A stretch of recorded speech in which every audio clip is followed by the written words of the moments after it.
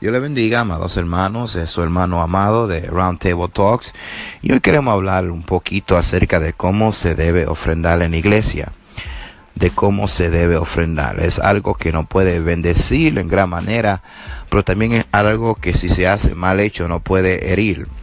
Para tener una mejor base en lo que vamos a tocar hoy, vamos al 2 Corintios capítulo 9 y hasta allá estaremos observando unos cuantos versículos. Acompáñeme y siéntese a la mesa para hablar de cómo ofrendar en la iglesia en Round Table Talks con su hermano amado. Entramos en el capítulo 9 de la carta a los Corintios. Y entendemos que lo que está sucediendo en este capítulo es que Pablo le está exhortando a los del Corintio que ya él va pronto a recoger la ofrenda que se había ya prometido. Él había enviado unos cuantos hermanos para que vayan adelante y preparen las promesas de los hermanos de ese pueblo, de esa región, para que no le tome de sorpresa cuando él vaya allá y haga la colecta.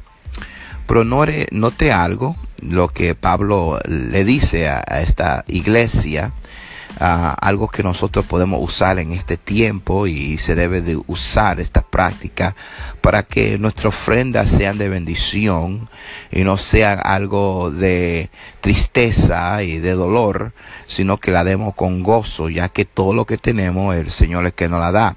Pero a veces podemos usar, no a veces, sino deberíamos de usar estos principios bíblicos para que podamos ofrendar con gozo y con alegría. Entonces vamos a ver el versículo 5.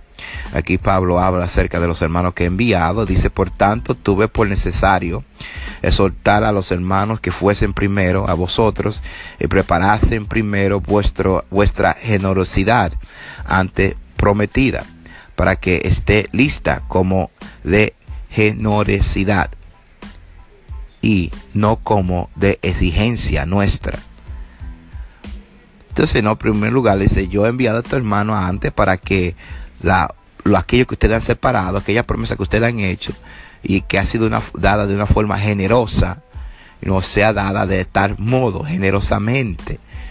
Entonces él dice: no como exigencia de nosotros, no que estamos demandando de vosotros, no que le estamos imponiendo un impuesto a vosotros, sino él dice que sea algo hecho en una forma generosa, gratuitamente, con alegría. Dice verso 6: pero esto os digo, el que siembra escasamente también segará escasamente, y el que siembra generosamente también segará.